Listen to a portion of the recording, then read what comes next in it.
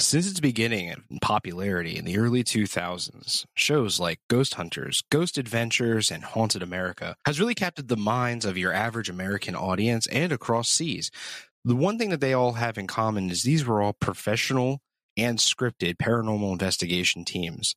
None of these shows ever once explored what it was like to form the team, to learn from the beginning the basics and the broad strokes of everything involved with ghost hunting. It caused a craze, but taught us nothing. Today, we're going to be joined by Pennhurst Paranormal to really talk about the basics and broad strokes. Welcome back to the Infinite Rabbit Hole.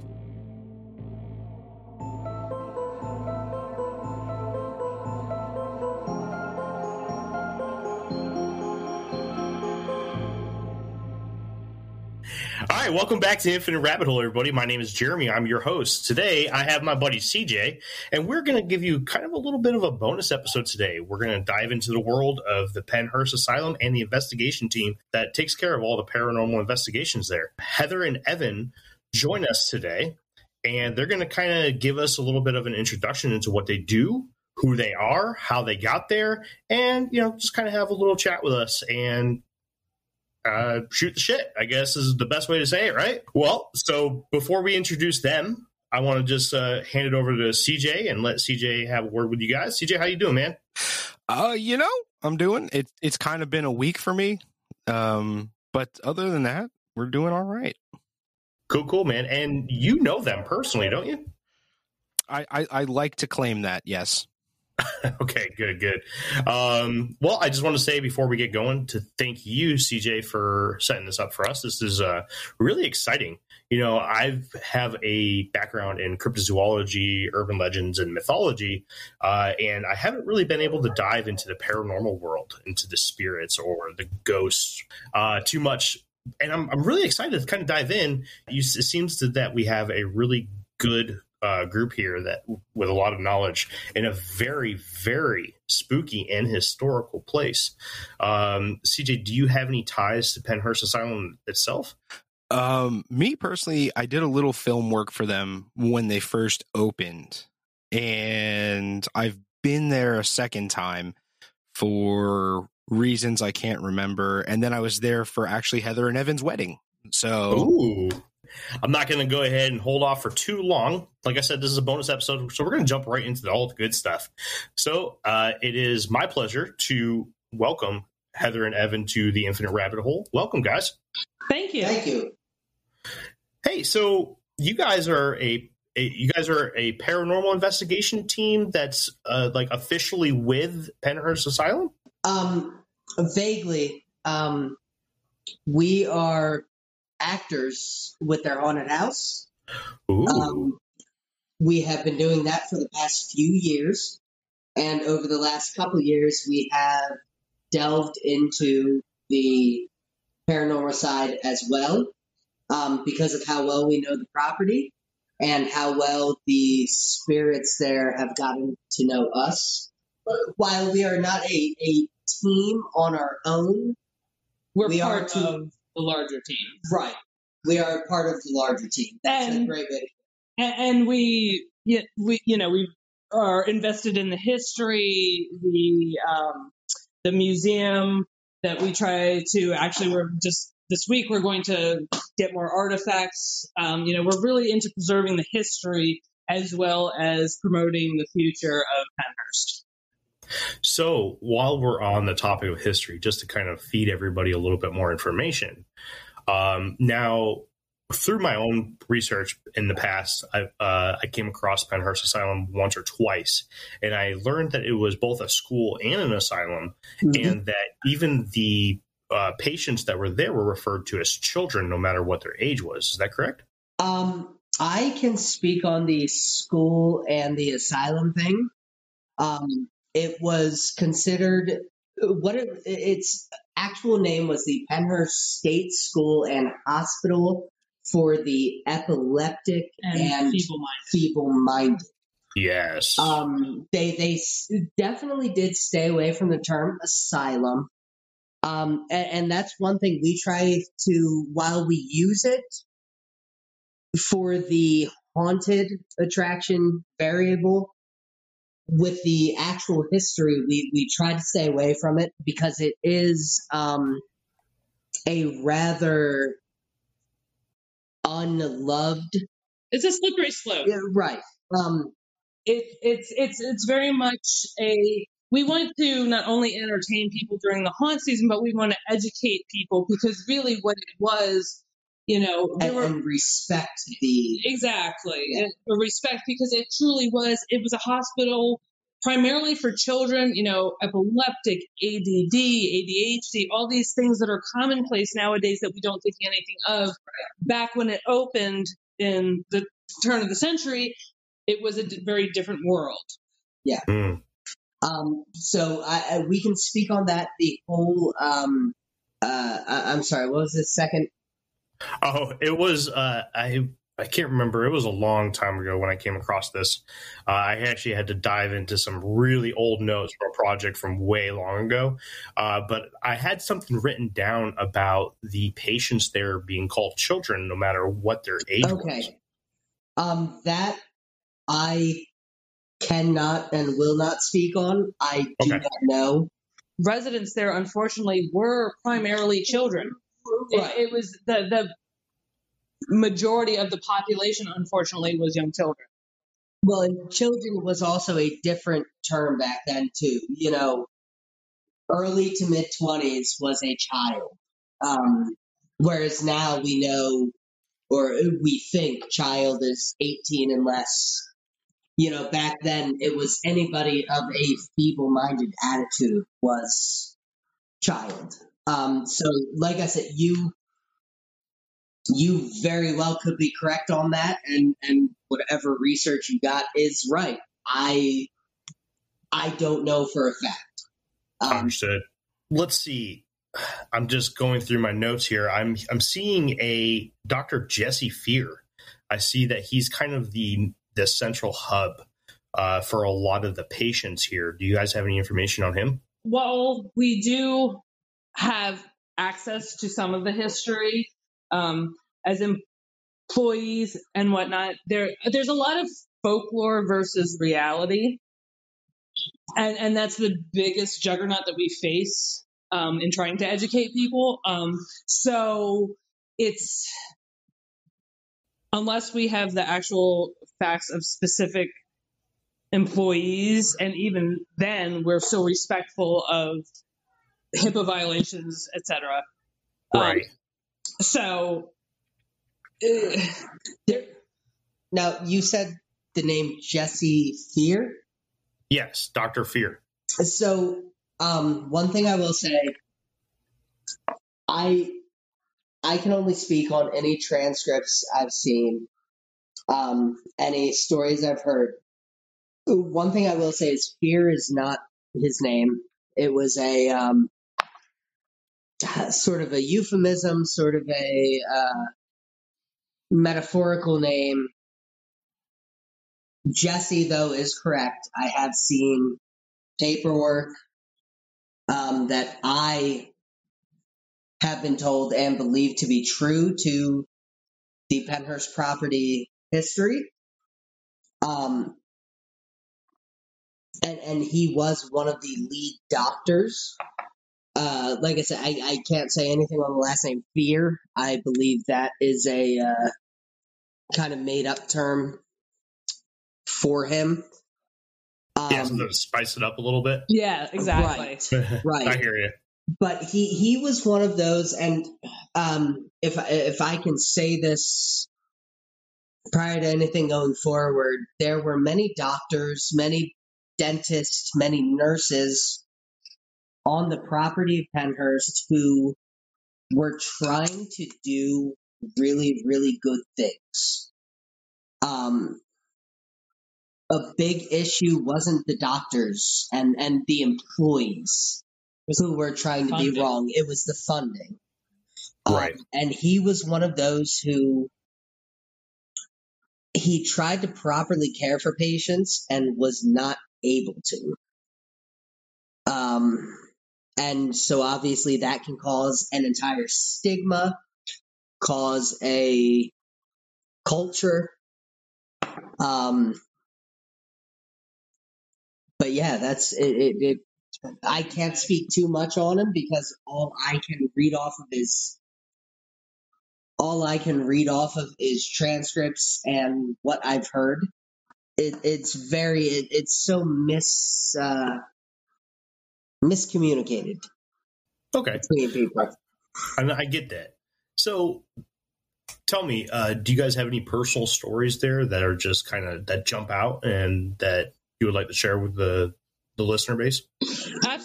Absolutely. I certainly have had a variety of things with just myself and actually with our daughter, who is 3 now.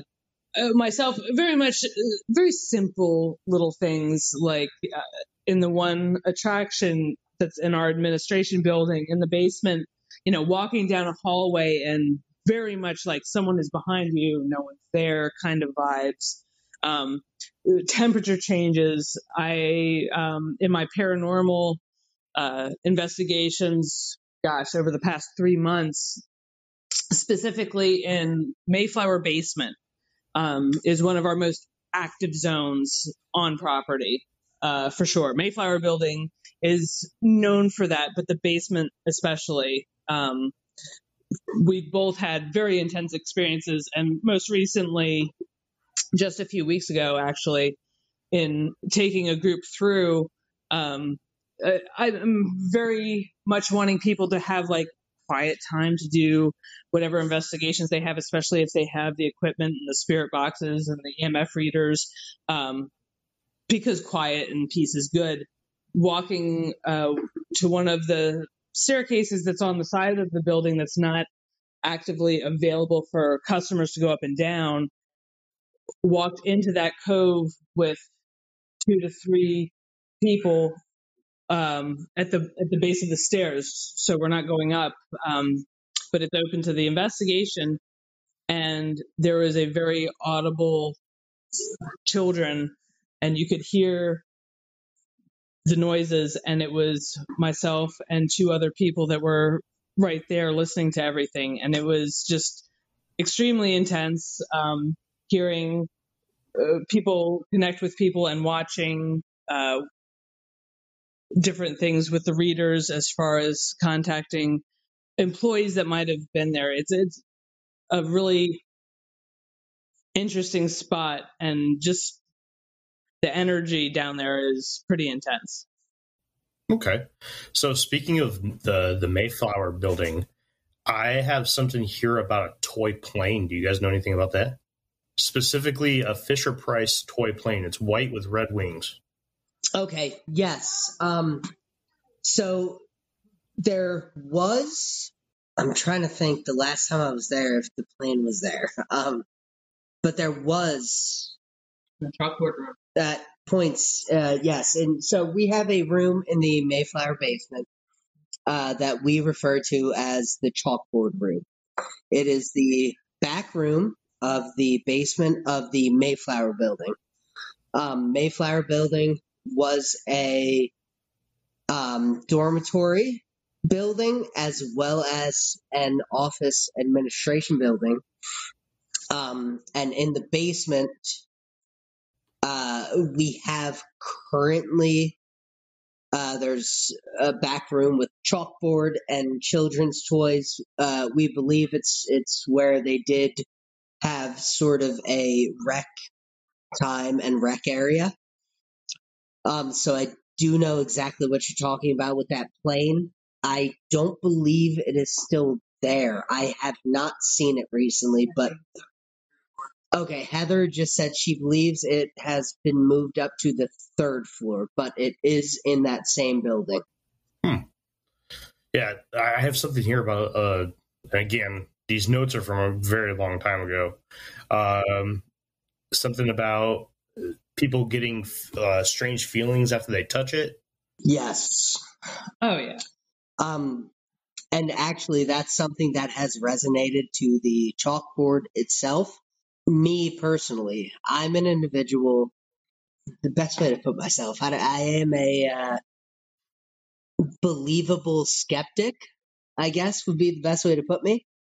I feel things, I see things, I have things where I go, okay, shit, you know, this is this is right there. But I also look at every possible outlet for the potential of electricity deficiency that happened in a building to cause whatever I saw or hear to happen.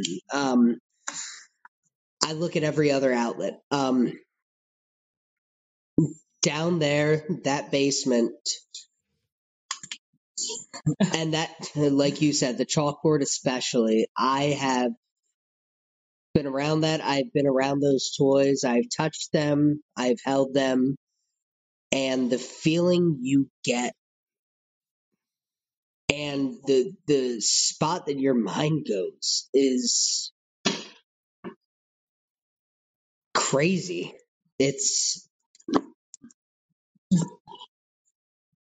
There is a definite, change. yeah, even going down to the basement, even though you're in a basement, and you can go in the tunnels at Pennhurst, you can go in other basements. The basement in Mayflower is, as soon as you get down there, it's a legitimate 10 to 15 degrees cooler than any other spot, albeit basement or not. At least, with the exception of Rockwell Tunnel. Well, even Rockwell doesn't. There's areas, but on the whole, Mayflower is a very active You're right. place, and energy that's very forthcoming and willing. I think that's the biggest difference.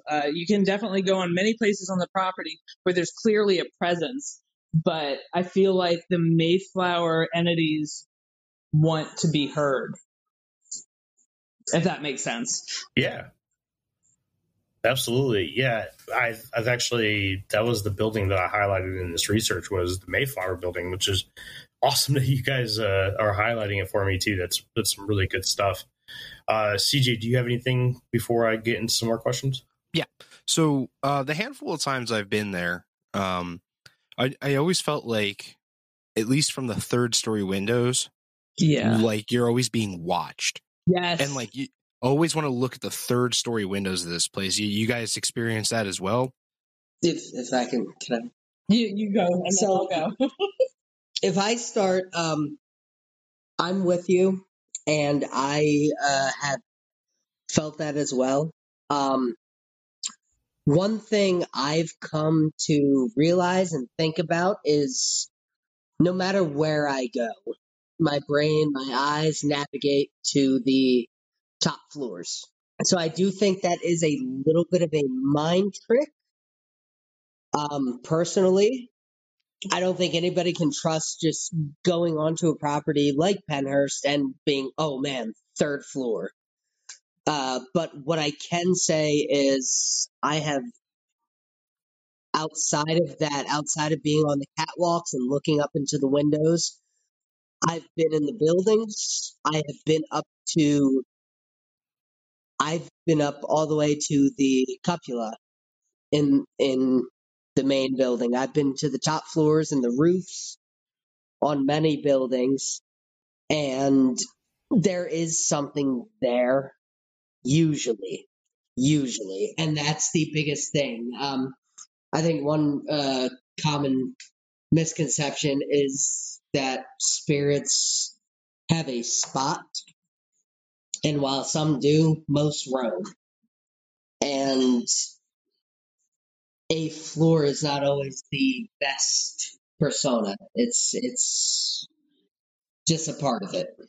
That said, I will attest, and Evan can certainly vouch for this.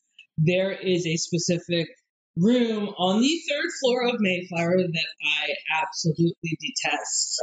Well, yeah, that's true. I've been in it for every investigation that I've done. I've been in it for photo shoots. I don't even like walking down that direction by myself. It is a very unsettling room, in my opinion. It it's just one of those things. Like the air is always heavy and musty, and it is a very off-putting feeling to me. While I can definitely feel things in other places, it's one of the few places on property that I get I don't like this feeling. So to the third floor effect, I can kind of attest to that. Okay. I feel like high and low tend to be the spots where things happen. And we have done a lot on the property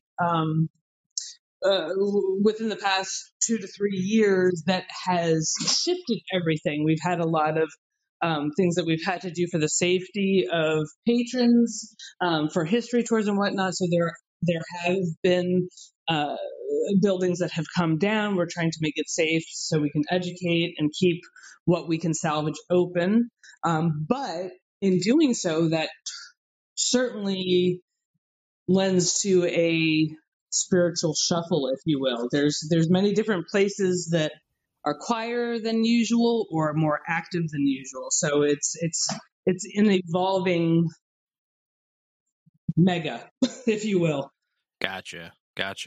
Okay, I got one more then for you here, before we move on to the next topic. And this is more of a personal philosophical question. And then we're going to allude, in the future, we're going to be doing an episode that deep dives into this topic, but I kind of want to bring up the nature of a haunting really quick, especially in a place like Pennhurst, being as large as it is with the history it has, of things such as child abuse and whatnot. The idea behind what causes a haunting is kind of heavily debated throughout the paranormal community. And, you know, I have two things that I think causes a haunting, me personally. I kind of want to get your guys' introspective on this. We have the physical spirit that was left behind after death for whatever reason, unfinished business, whatever you want to call it, right? And then you have the resonance, the energy resonance of a significant event going on that leaves an energetic imprint in the space that it took place in. And I kind of feel like we kind of touched on this a little bit both times where we talked about the plane, you hearing all of those children playing together at the top of those stairs. And then there's also the story of the little boy that follows people around in Pennhurst, like tries to lead you away from the pack that you're with. And, you know, the thing is with what really divides these two things is a resonance will repeat itself. Like it doesn't change, where a spirit, like an actual ghost, will alter its behavior relative to what's going on. It's responsive to its surroundings, right? I just kind of want to know, how do you guys feel about that sort of thing? And have you experienced both kinds? If not, do you think one of them is nonsense? Like, how do you feel about that idea? Wow. I just want to say first, before anything, the way you described it, for somebody who's been involved as long as I have, you described it perfectly. Both sides. And that was just a beautiful way of describing it. So thank you very much for that. Thank you. Seriously, and you'll hear more with whatever I tell you, how just close and direct you are with it. respectful. And like Heather said, it is respectful. There are things, and I know a lot of people are skeptics. I even still consider myself partially skeptic, even though I've felt things, dealt with things. So I know anybody listening to this, not everybody is going to be like, "Oh wow, look at what he said. That's amazing, and that makes me a believer." There's so many things, especially at a place like Pennhurst that has so much history. We have spirits that I have felt, that I have, in my opinion, witnessed and been a part of, who are just exactly like you said, ones who will change and have fun. Really, is the biggest thing. And then other ones who Are stuck. yeah, stuck in a It's great like way. Just kind of go with like I'm gonna be myself. it's like being home and being trapped all at the same time. Right. Um, one big thing I've had the last couple years, I have been a focal point in the tunnels. And in the tunnels, we have a pair of individuals who are younger spirits, both boys. And the two of them have so much fun. I have felt their presence, I have seen their presence, I have even heard Oh their yeah. presence to where they, if you knock on a door and talk to them, they knock back. And if you speak to them, they give a noise to show you're there. We have had times with these two who, with customers, I have been hiding in a spot to scare a customer, and they got scared a second before me because these two have done their own thing. And they love it. They love adjusting to it and having fun with what we do. And then we have others who are caught in the old ways. And I have gone down in spots where I'm like, hey, it's me. You know me. Are we okay? And I've legitimately had a brick fall the feet within my head. Well, and I think And, that's the biggest you know, thing is there's this stigma that it has to be one or the other as far as what constitutes an experience. Why are these entities? Why is this energy there? yeah. And I think the great thing about Pennhurst is you do have both sides of the spectrum to compare. You have this energy that is very much with our own daughter, bringing her there. I mean, she's been going there since she was 2 weeks old. So she's grown up there, and she's about to be 4 years old, and she has had reactions to things that I've not seen, but her reaction is very valid, and that childlike innocence of experiencing something and having no filter.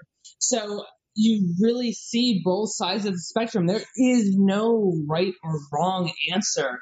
There are entities here because they are trapped. There are entities here because they're not ready to leave.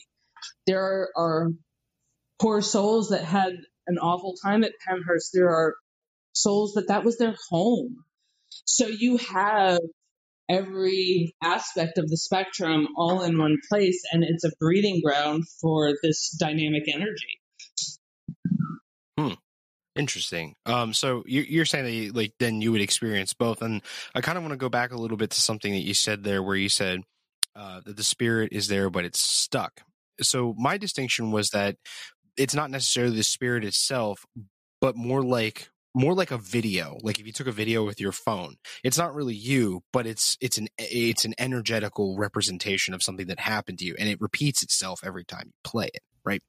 And that's kind of like where I was alluding to with that was like some of the hauntings aren't necessarily directly a spirit, but a memory of an event that left an energetic impression on the space. Right. And I was wondering if you experienced that sort of thing there as well. And then if we can make a distinction between that and these spirits that you say are stuck, like they're just kind of like doing the same thing over and over. But like you feel like that it is the individual and not like an energy source, right? One thing definitely for us, especially because we've both been there since 2015. So we've experienced an evolution of the dynamic of the property, albeit structural changes, energy changes of people there, areas we were able to access. I think that it's very much when you mention, the memory versus the stuck feeling. I think that it's something that it, there are different areas that you can definitely feel the difference in energy. Like when you have certain entities that are there, especially with Mayflower Basement and some of the children down there that are more of or any entity down there that's more of a easily accessible will speak and outgoing. It's more of they're not trying to tell a sad story. It's more of a just wanting to be acknowledged, if you will. Versus other areas that just feel heavy. So, I guess an entity that might feel more stuck or something that's not trying to promote a good memory is going to just have a heavy feeling, in my opinion. Evan might feel differently. We feel things differently, for sure. Do you have a different opinion, Evan? Can you just repeat exactly what you said to her so I can know exactly what I'm going to say? So we Heather had briefly mentioned that the actual physical spirit is stuck in a repeated pattern, meaning that the spirit of the person is there, but they're stuck repeating something. Where I had made the distinction that something that repeats itself consistently isn't necessarily the spirit of the person, but an impression of the energy left by a significant event in the space. And I was wondering your thoughts on that. Me personally, I think I don't think either is wrong. I do believe both is right, and the reason for that, I look at myself just as a person. We are built up of our own physical being as well as an energetical being, and those two things combined. I believe with spirits, many of them, it is a similar thing. There are things, there are spirits, there are old souls, there are lost souls that are in an area as well, and they're combining off both of that. It is an energetical spirit for their personality, their emotions, their way of interacting, and also a physical experience. If we want to delve into the aftermath of life, I believe the physical being starts to die out a little sooner than the emotional being. So, which is why I think people have different opinions. You have I mean, things that makes sense. Yeah. right. Yeah, I believe personally. I believe in reincarnation on a physical form with a small part of an emotional form and mental form. And that's why I think spirits are so relevant and prevalent because they keep a part of it without keeping all of it ever. Interesting. So that's my take on it. And one thing I've seen with my years at Pennhurst, as well as with 2 years prior to that, I worked at another haunted attraction that was um, deemed a haunted area. You see minor changes in the spirits, and I personally believe that's a big part of it. I think after death, you continue to grow to a new form, a new life. Okay. All right. Then one more follow up then on the subject. Since we're talking about personal experience and defining these different aspects of the nature of a haunting. Now, you guys have played multiple characters while doing the acting portion during the haunting season. Yes. For example, Heather has been Nurse Memphis and Hex. And anybody who's wondering who Hex is,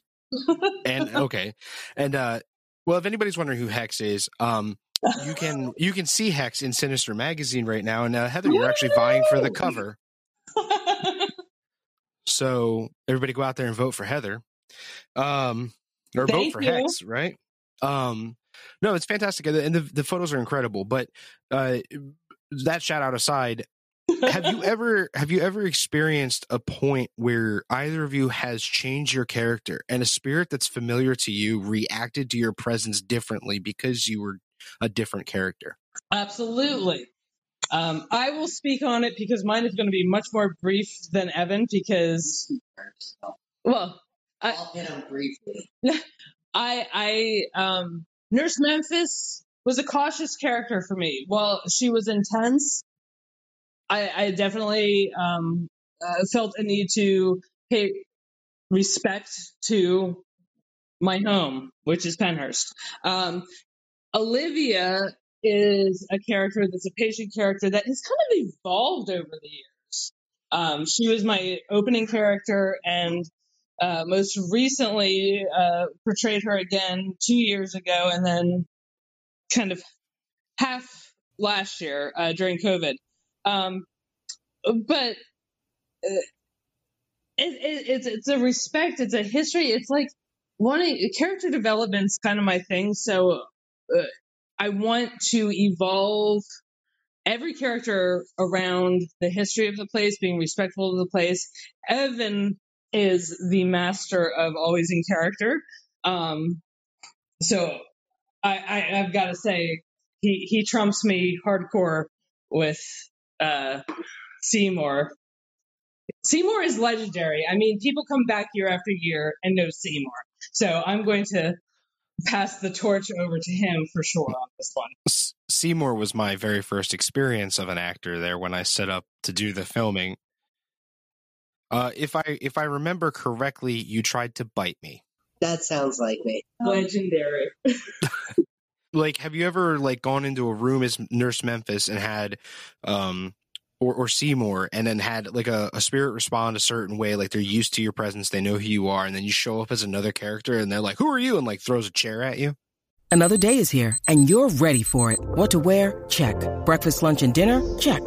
Planning for what's next and how to save for it? That's where Bank of America can help. For your financial to-dos, Bank of America has experts ready to help get you closer to your goals. Get started at one of our local financial centers or 24/7 in our mobile banking app. Find a location near you at bankofamerica.com/talktous. What would you like the power to do? Mobile banking requires downloading the app and is only available for select devices. Message and data rates may apply. Bank of America NA, member FDIC. So, that's definitely a me question. The best story, visualization, whatever you want to call it, I have of that. I've been working with Pennhurst for about 7 years now. And about 5 years ago, I started working with the build crew, helping clean the property, build things for not only for the haunt itself, but also for the property itself. Maintenance is the best way. I did things all over, and there was a day, so there were two of us, myself and another guy, James Leary. I want to say his full name because he's an individual who should be known because he has done so much for the Pennhurst property. He deserves all the recognition possible. So myself and James Leary were working on the property. He was putting in a door for one of our spots, the Rockwell Tunnel. He was putting in a door, and I was on the other side of property.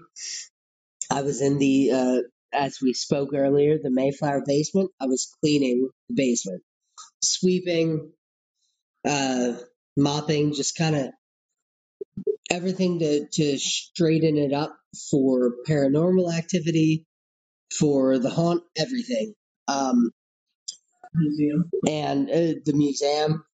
I only had so many work lights to go with me and follow me through the basement.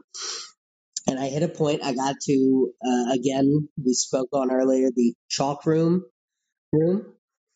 I got to the chalk room. The chalk. Sorry. I got to the chalkboard room, and my light didn't reach. So I was sweeping in there in pitch black. I decided at one point while sweeping in there to walk up the steps, go outside, and call at the time my girlfriend, now wife, about dinner for that night. And we spoke about dinner, and I walked back down, and the emergency light in that room was on. Now, the emergency lights they're all linked together. Every one goes off at the same time for an emergency, unless you press the red button on them, like right there in that room.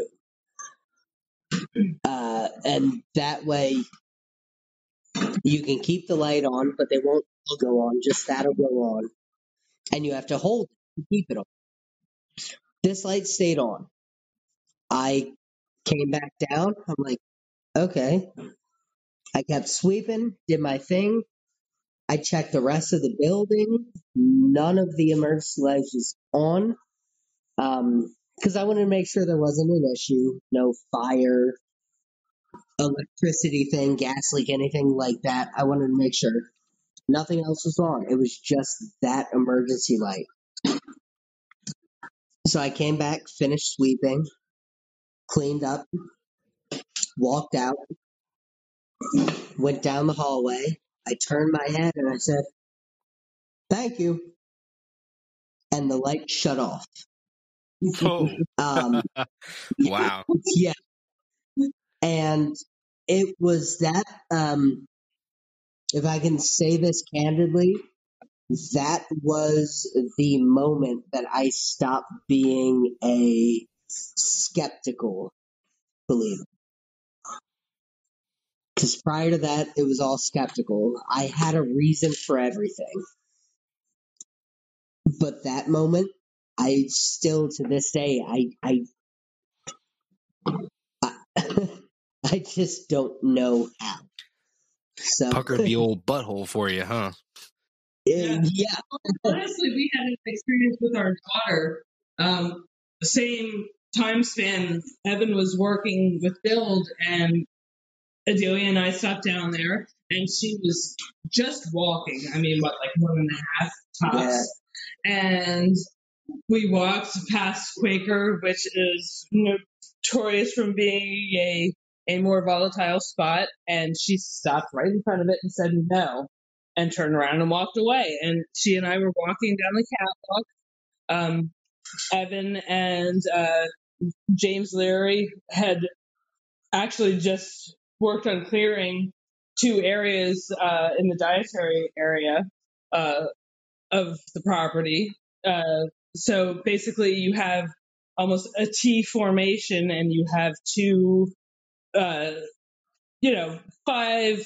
to 6 steps on either side of the structure going down into a little pit that's, a garden area, if you will. And Adelia didn't do steps yet or anything like that. And we're walking, and all of a sudden she walks away from me and says, "Okay," and makes a beeline for those steps. She very clearly was interacting because she just didn't know, steps to us. So it's amazing seeing the evolution of the property through our own eyes, but then having our children grow up there, because I feel like they're way more sensitive than we are, and Oh, seeing sure. different through their eyes as well. So we've kind of got the best of both worlds with that aspect, where I do, like you said, as far as being skeptical and not like overzealous with it, we see a child's perspective plus our own. So it's a melting pot of reality, honestly. Interesting. Jeremy, do you have anything else to ask about Pennhurst before we get into the paranormal investigation aspect of the interview? No, I am dying to get into the investigation side of it. Okay. Well, let's start light. Before, Heather, you had previously mentioned people having equipment such as whisper boxes and things like that. So what I'd like to do is I'm going to name a couple pieces of equipment one at a time. When I say one, I'd like to hear both of your opinions on the effectiveness of that piece of equipment from the perspective of what you know currently about the paranormal investigation. And I think this is going to be interesting because we're going to, down the line, when we come back and touch base with you guys for updates on your progress as an investigation team, I'm going to ask the same question later. And I'm interested to see if opinions change or become more in depth. So let's start. Let's go with dowsing rods. Okay, awesome. So dowsing rods, I feel like, especially for a novice group, are very effective. It's a very simple energy that makes, if people don't know exactly what they do, usually you ask a question and you say, cross for yes, separate for no, and you'll have the rods actually move on their own. So, there's that Sigma, the Ouija board, where the piece moves on its own. You have the same with the dowel rods. But they're very effective because they are metal, and metal it just definitely has an energy about it. So we use things that will pick up that energy. And dowel rods are great for a very simplistic yes or no, and they move quickly. I mean, I've seen things that, for example, I have a spirit box, and a spirit box will pick up radio transfrequencies, and you may get mixed data, you'll have something else, but with the dowel rods, it's great because you have a very clear yes, no. You are asking a very specific question, and they cross or they don't, and it's very factual, specific. There is no questioning. Either it happens or it doesn't. And so, especially for novices, I feel like it's a great tool to start with and get your interest piqued. Absolutely. But I feel like they're very effective because sometimes you have those entities that don't want to say too much. They just want you to know they're there. Okay. Evan, how do you feel about them?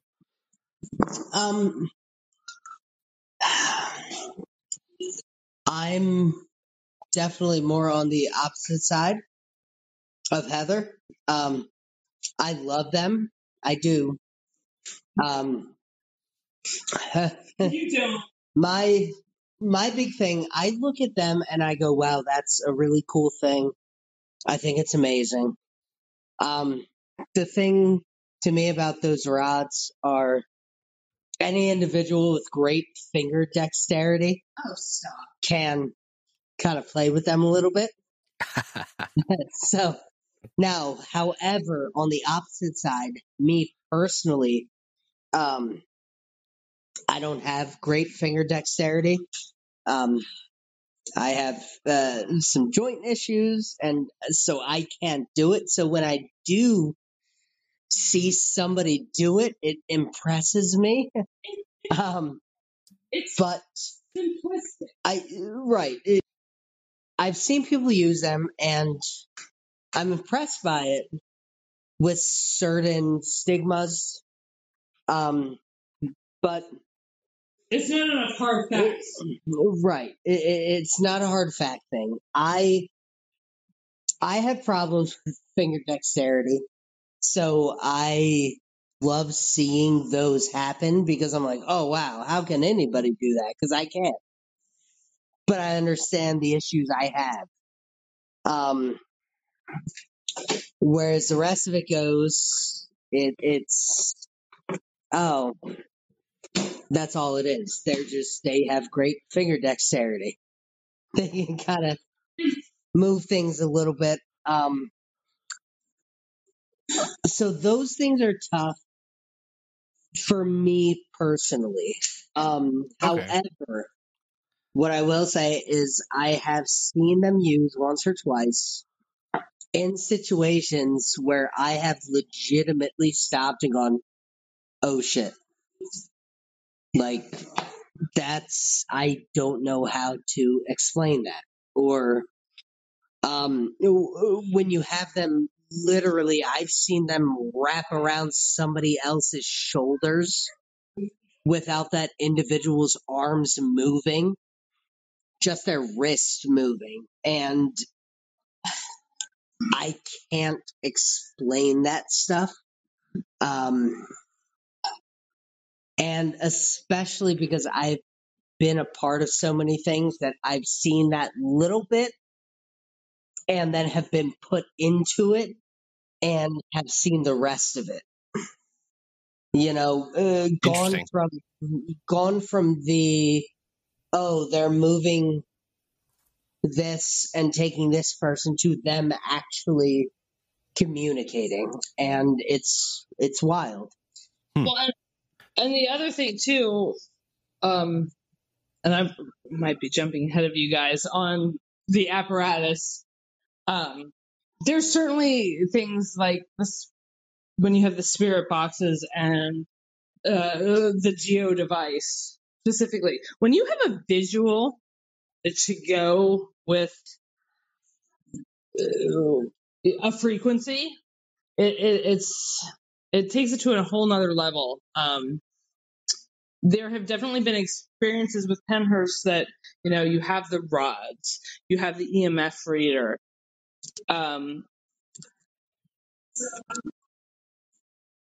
but you don't necessarily have all the equipment, like Mm-hmm. the Geobox specifically. You can not only hear the change in frequency, but you have a visual. It's when you're looking at a device that's measuring volume, the up and downs, you have a visual with the audio, and it's much more impactful, I think. So Ev definitely has a different view of dowel rods than I do. I'm more believable of a simplistic approach, whereas Ev needs more hard facts. Okay. Okay, so we looked at the dowsing rods here, which was purely metaphysical. If we really look at it, it's a metaphysical tool in assessing spirituality and hauntings. I want to go kind of with a hybrid, and you brought it up briefly, but I want to ask you guys about whisper boxes. And this is something that I have strong opinions on myself. I just kind of want to hear how you guys view it. Okay, so I definitely I have a lot of feelings about these boxes. I have one that I've used in my own home. I feel like you have to. It's so specific on how you have to set them. You have to have an AM/FM frequency that has a very rapid roaming rate. If you don't have a rapid roaming rate on them, where it's going to refresh constantly, you are just going to get some radio show and hear choice words that are just part of the show and have absolutely nothing to do with the investigation that you're trying to perpetuate, honestly. However, if you have them really sped up to a fast roaming rate, you have a good frequency, you're not utilizing your antenna too much. If you have your antenna all the way down, you have the roaming rate going boom, boom, boom, boom, boom, and on a frequency where you're not getting voices from other stations, and then ask a question and get a response, whole nother ball of wax than if you're got your antenna up and you're clearly getting responses that are pieces of radio shows. You guys I'm sure I understand that coming from a podcast. Mm-hmm. Oh yeah, for sure. Yeah, you don't want to have a whisper box out there that you hear tonight on the news at 7. Exactly. In a world. Biggest thing I can say with those boxes, when having it sped up, if you have at a normal speed and regular shows, you're hearing 3 or 4 words from a regular show, which obviously are always going to uh, feed into each other because they're supposed to. When it's sped up, you hear 1 word from each portion, each partition, and you're hearing sentences formed from all those things put together, as opposed to 3, 4, 5, 6 words from one, another 3 or 4 words from another. You're hearing a word, and then boom, a word, and then boom, a word, and then boom, a word, and then 10 seconds of nothing. And the biggest thing, you can go from 10 seconds of nothing to 5 minutes of nothing with 2 seconds of a sentence formed together from words of different stations to 50 seconds of words formed together. And there's no telling when it's going to happen or how it's going to happen or why it's going to happen. Well, and that's, the biggest part of that is knowing, you have a lot of people that just come in there and let the machine go. Yeah. And the biggest thing is proper use of it. And trust me, I know we're in an Amazon world where it's very easy to get all this kind of equipment. And if you don't know and just let it go, you're going to pick up all those random things. So I feel like spirit boxes are very valid if you know how to use it and what you're really looking for. Okay. So that really, we're talking here about a metaphysical concept affecting a technological device. And I kind of wanted to ask about a purely technological device, thermal cameras. Okay, so I definitely feel like the cameras are a really, really cool way that's honestly more relevant, in my opinion, than the EMF, the temperature, all that. We've seen it firsthand with, honestly, we were doing a promotional shoot for Paranormal Investigations, and just putting it out there with the rates were all very simplistic kind of thing, and we had one way of going about everything, and we had someone that was down actually in the Mayflower basement standing there, and so we had them on recording, and all of a sudden the reading of something else digitally came right up right next to that person, and it was a visual confirmation.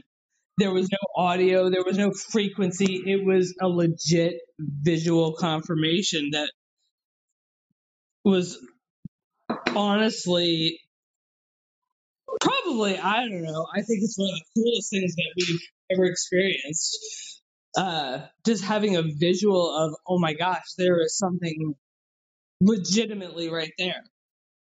I think the visual component digitally, it's where this world has gone. I think it's a really awesome tool to take all those skeptical people and all those things that it's like, did that really happen? Am I imagining that? And actually have a visual. I mean, they almost look like stick figures. But you have that confirmation of there is something moving, like all those things you feel while something might be next to you. You have the visual confirmation that it's happening. It's amazing. It's awesome. And I've experienced it once down in Mayflower. One time I've personally experienced it. Ev might have experienced it more.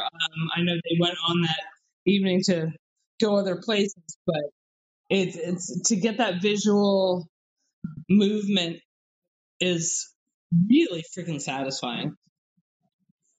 Okay. What about you, Evan? How you feeling about the old thermal camera? Evan, how do you feel about the thermal camera? Sorry, he's feeding a child. Yeah. Sorry about that. Did you say thermal camera? Yeah.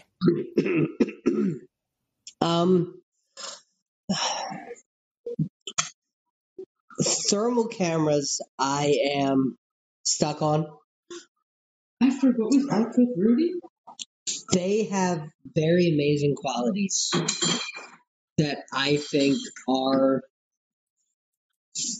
to say the best way, truthful. But thermal is such a broad range. All it takes is an area getting hotter, warmer, colder, whatever, and it picking up on it or not picking up on it. What I will say is I have, with thermal cameras, I have seen legitimate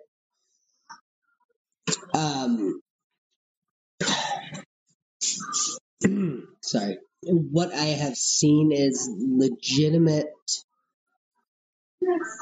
pictures and points on a thermal camera of the heat and making out an actual person, which does amaze me. And seeing those things more than once, which I have, amazes me even more. It is crazy because, like I said, there is always the added exception of a spot just being colder or a spot just being warmer.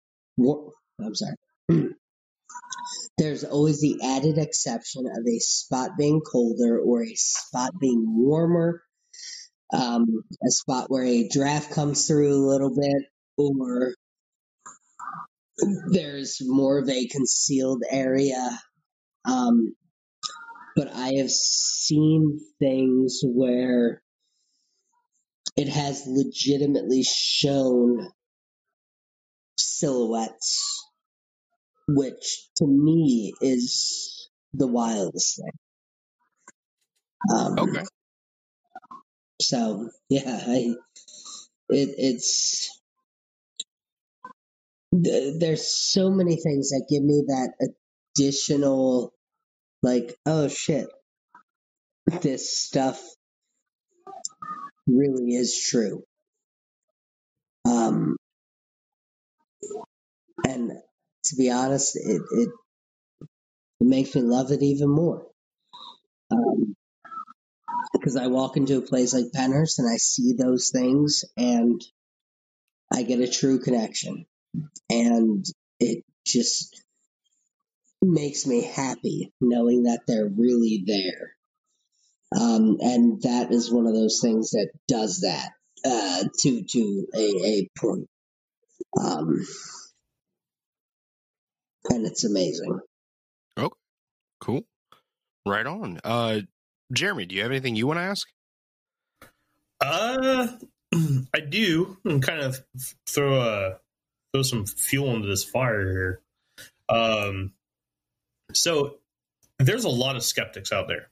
Now, this is the infinite rabbit hole, and we like to view everything from all angles, right? So for those people who are skeptics, saying that there are no such things as spirits or ghosts or any kind of anything walking around that we can't see. What would you have to say to them? Like, what is your best piece of evidence? What would you have the mic right now to say whatever you want to them. You go first. I'll go second. I would have to say, so I'm an eternal optimist. So I would have to say being open to different experiences is certainly key.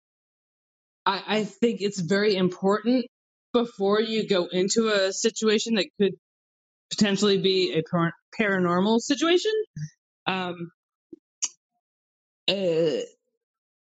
Just embrace the history of where you're going.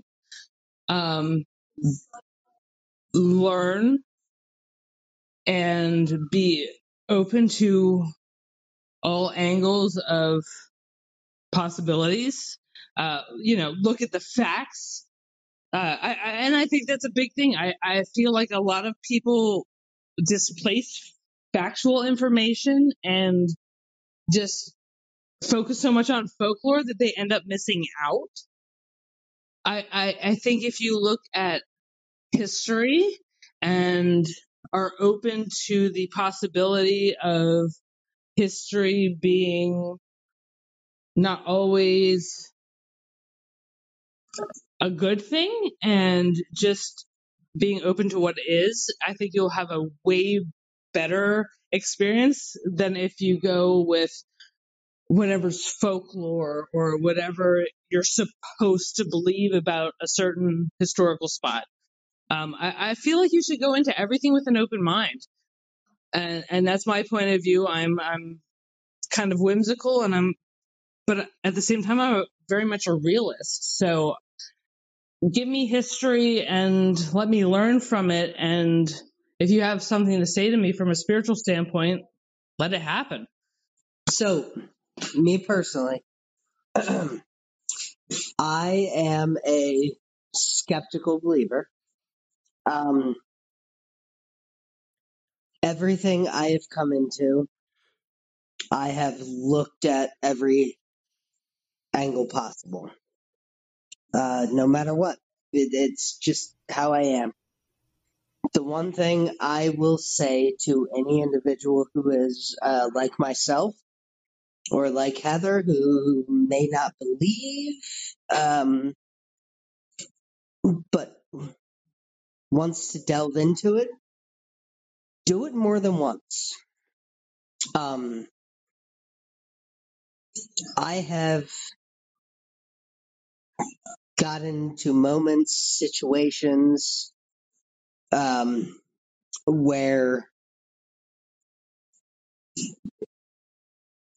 I didn't really see things the first time, but the second time I did, third, fourth, fifth, 10th, 20th. And the craziest thing is, after that second or third time where you really see things, it's there. And it's, excuse me. It is a true, you start to develop a relationship with everything that is there. And that, to me, is the best thing with it. You won't always have that initial thought going into it. And if you don't, just go with it. My wife just said, I don't know if you heard her, it is a variable. It is a constant variable. You have things that, no matter what, everything you're going to be able to say, there is a reason for it. And that's okay. And I think that's the biggest thing. A lot of people don't understand that having that skeptic view is okay. Having that innate second sense is Yeah, she just said having that innate second sense is okay. You have those feelings, you have those moments, and you just have to kind of roll with them. There's been so many things for me on Pennhurst property where I've gone, oh shit, like I really cannot explain this. And it's amazing. And we continue to learn, continue to dive into it, continue to hear more history on avenues that we haven't heard before. Um,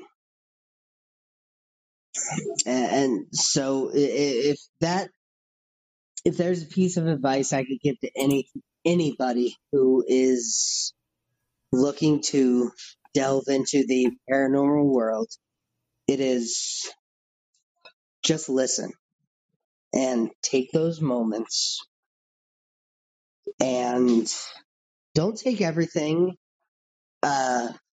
perfectly. Don't take everything to heart. Don't take everything and go, this is what I have to do.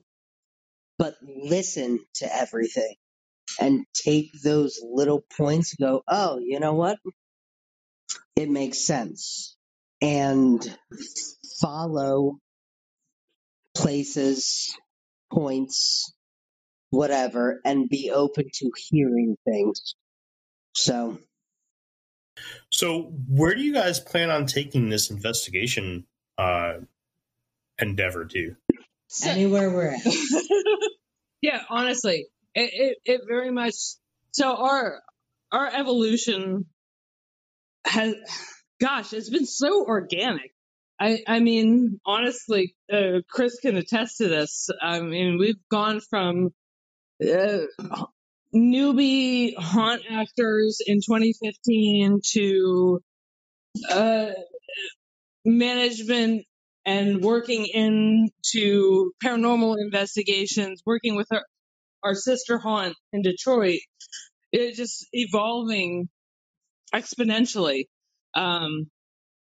So I mean, gosh, we have a very awesome view, and we're very humble because we're very grateful of the view that we have of these really not only awesome historic facilities, but we work with this incredible team, not only of artists, but investigators. And gosh, I mean, yeah, no, we are humbled to the 10th degree. So are you guys willing to travel right now? Oh, absolutely.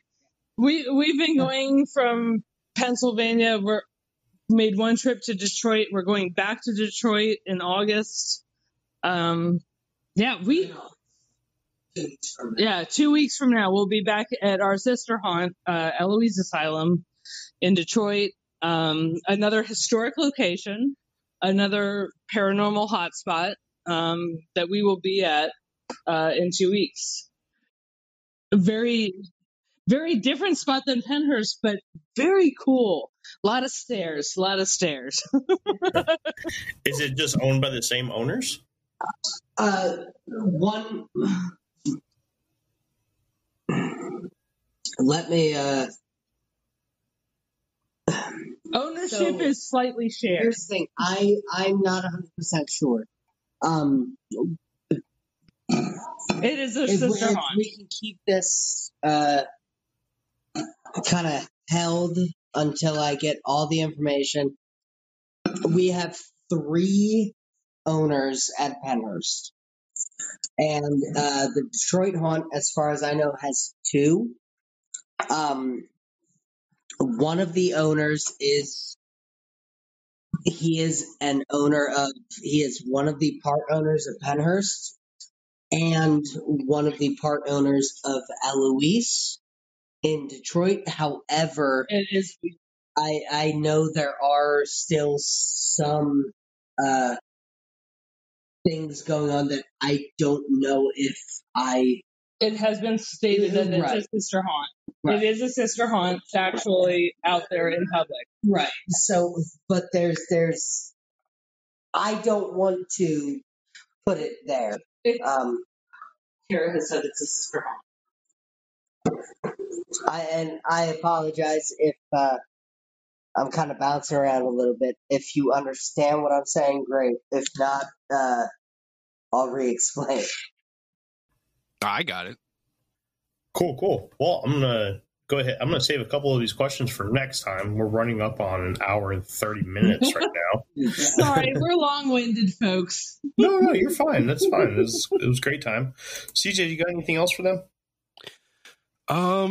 Not really right now. I was going to ask about, like how they all got started, but I feel like that story came out over the course of the several questions we talked about today. And I feel like we got some really decent historical information about a specific location, and then we got some real nice broad strokes. And believe it or not, the questions about the equipment will reveal a lot more later on when we do newer episodes, when we follow up with you guys and see how you're progressing. And honestly, I've only got one more thing that I want to ask, and this is a chance to kind of flex a little bit, I guess, but on a scale of 1 to 10, how would you grade yourselves on skill when it comes to the paranormal, identifying the situations and knowing whether you're seeing something or just something else that can be completely explained? Like, how would you grade yourselves right now at this time? I would say I say for being one of those people that's innately in tune, I'm very middle of the road. I would have to say that there are definitely things that I've experienced, certainly at Pennhurst, that are intense, where I am a firm believer, but I do not claim to be the most experienced. I know people that are very in tune, and I have learned how to adapt from those people. So I would say that I am definitely a spiritual person, and I'm very open to learn much more, because I feel like I've only scratched the surface. So, and then myself, hi. Wow. I think as far as the paranormal connectivity goes, I at Pennhurst put myself maybe a 7.5 out of 10, 8 out of 10. I know how to talk to them, how to communicate, but I understand fully and have seen myself individuals who can communicate better. On a whole spiritual campaign thing, I put myself at maybe a 3. Okay. I have been a part of the spirits of Pennhurst, and they know me to this point that I can walk to any building on property and speak to any known spirit on property, and they know who I am. But obviously, that does not translate to other paranormal situations. So, But just from a respect standpoint. right, it's a respect standpoint. on Pennhurst property to where, like I said, 8.5, 8 maybe. But on any other grounds, I put myself a 3 or a 4. I know how to speak to them, but the I'm sorry. I'm sorry. I feel like I feel like the aptitude of what someone who lives a Pennhurst day-to-day life like we have, and we've been privileged. There aren't a lot of people that are privy to the amount of time that we have spent on a very personal level on that property. And I think that that interaction in and of itself lends to a very organic feeling. Yeah. So we can say to people, you might feel this, you might feel that, but I mean, how many of us go on our day-to-day life and there's a place that's close to our heart that we feel some kind of intense resonance with? And for us, that's Pennhurst. So we're very much open, and that's the biggest thing. I feel like you just have to be open to an experience. You have to be open to an experience. You have to be open to a history, albeit, good or dissatisfying. Like, you have to accept the reality that not all history is sunshine and roses. Okay. Very cool. Very cool. All right. Well, Jeremy, unless you have something else. Nope, I'm good.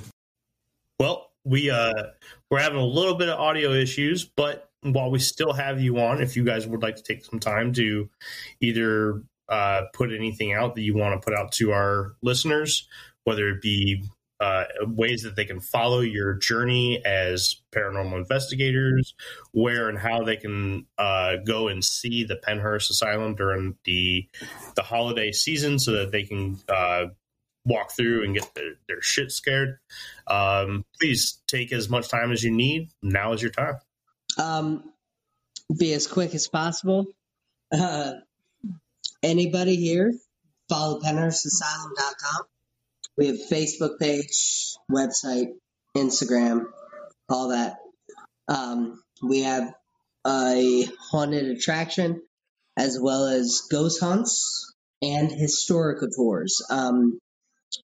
Me personally, while I am a part of the haunted attraction more than anything, the historical tours are my favorite just because they delve into everything. That is the truth. Heather as well. We have Jim Werner is an individual who is a big part of Pennhurst, and he knows more than anything. And I'm sorry, anyone. Jim Werner knows more than anyone about anything for Pennhurst Asylum. He is an amazing guy who knows all of it. Kara Lightcap is an individual. You find her. Myself, Evan Whitney, Heather Whitney, Chris and Rudy, and Richard Connell are all individuals as well who have so much for the Pennhurst property. I like to say property because it's everything entailed. I'm going to sit here and also, in addition to Pennhurst Asylum, I'm going to put out there, pique the interest in also Eloise Asylum. Our sister haunt in Detroit, its inaugural season is going to be this year. It is a very historical site, very awesome, and we're very happy to be a part of it. I honestly, as someone who is not only an actress but part of the paranormal group, want to promote, again, the history of both establishments, Pennhurst and Eloise Asylum. I also want to put out there that, as you mentioned earlier, the whole aspect of the clown stuff that we do, Hex and Grins. Sinister Magazine, please vote for Hex. Yay. Gotta plug that a little bit because, yeah, I'm derp in real life, but as a clown, I'm cool. How long do they have to vote? They have until September 1st, and the whole premise of this is a contest for Sinister Magazine to be a cover and feature for the Halloween edition. So, of course, the edition that really matters because Halloween. Once again, CJ, thanks for getting us in touch with Heather and Evan. Heather and Evan, thank you for stopping by and giving us a nice introduction into you guys and what you guys do at Pennhurst.